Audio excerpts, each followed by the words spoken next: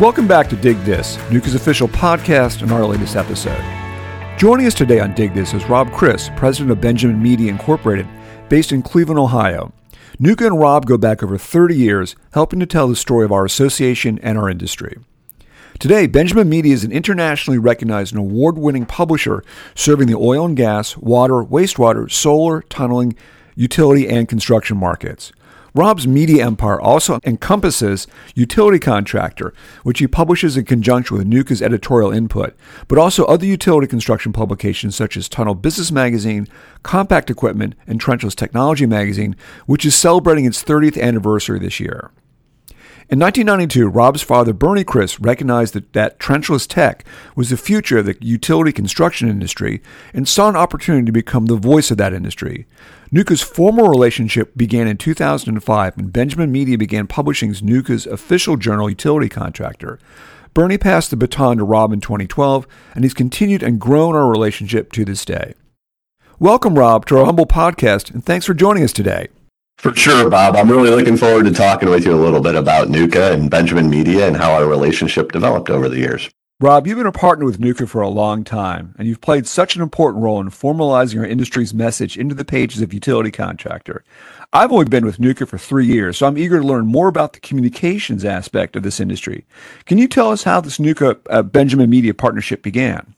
There's some history there, Bob, and I really appreciate the important role in formalizing the message in Utility Contractor. I do think that we do that, and I think it's very important. And I think the dates go back a ways.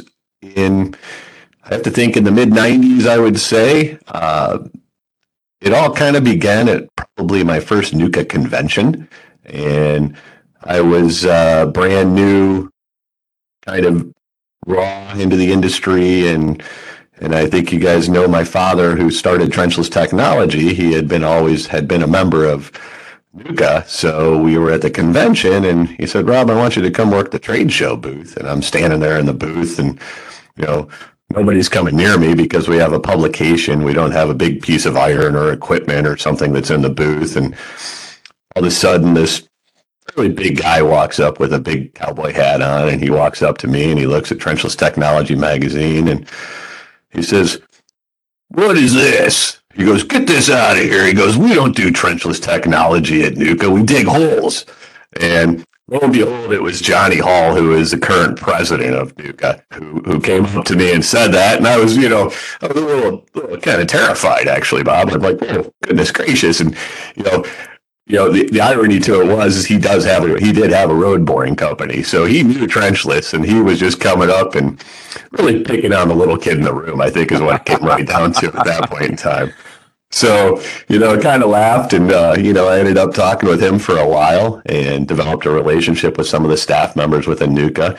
And I think from that point forward, we constantly did the conventions, and we were kind of involved in some of the legislative work too, putting coverage for NUCA into Trenchless Technology Magazine. And then I think in the late 90s, we all know about the old dot bomb and the fiber market crashing and the housing market going to what. And I think NUCA was going through some transitions, and the publication at the time was 12 issues a year.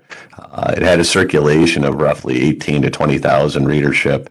And it just became kind of a side note to the overall association, because there was so much that was going on in the market that they were having a difficult time just kind of really piecing it all together. And we were trying to help where we could. So one day we just kind of met together and said, "Hey, how about if you let us help you out, and we'll do the best that we can and put together Utility Contractor." And a lot's changed since then, quite frankly, Bob, as we've had websites come around and e-newsletters and podcasts and you name it. So social media, certainly as well too. Yeah, certainly. That's probably one of my least favorites in the world today, Bob. But yeah, social media definitely has a huge impact in that. There's no doubt about it. So that's kind of how it all came together. I actually drove to DC and worked through a whole bunch of files and loaded some boxes up in my car and drove back home and went through it all, and we put together the whole program to produce Utility Contractor. We've chatted in the past about the industry, especially when we're attending the past several NUCA conventions and summits. What do you see as some of the biggest innovations adopted by the utility construction industry in the last 10 and 20 years? The biggest thing that I see, and I think it's probably the most critical, is the technology advances have helped to really emphasize safety in construction. And I think the safety factor, the safety awareness, it really is pretty amazing to see where we are today. George, the previous safety ambassador with NUCA, constantly preaching the same thing over and over about safety. And it kind of becomes a little bit old hat. He couldn't have been more right in what he was doing. And I think now carrying the lineage on with Mike and everybody, safety is critical for construction to continue in the direction that it is.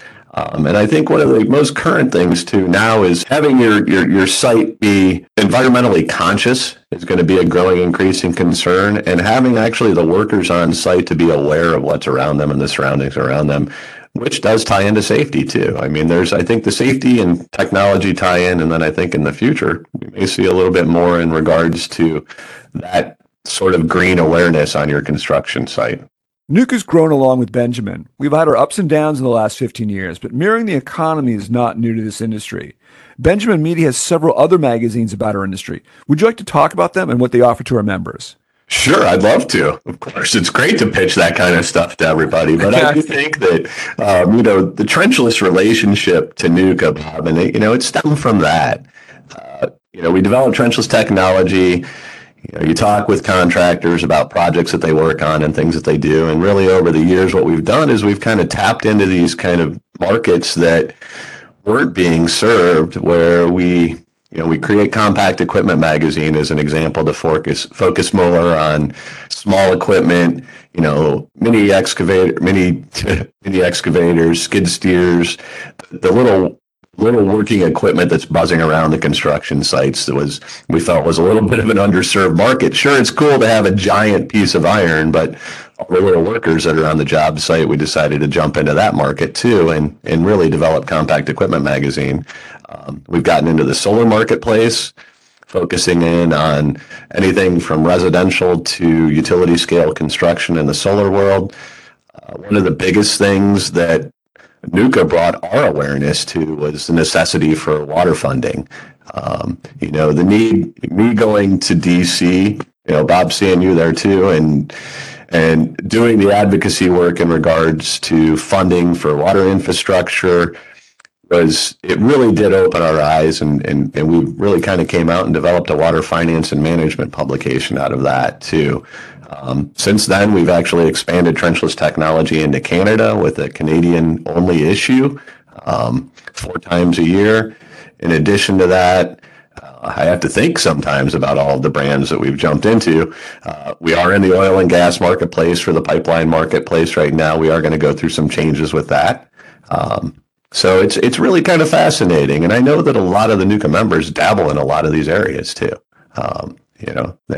If they can build it, they will. And that's kind of the whole mentality to it.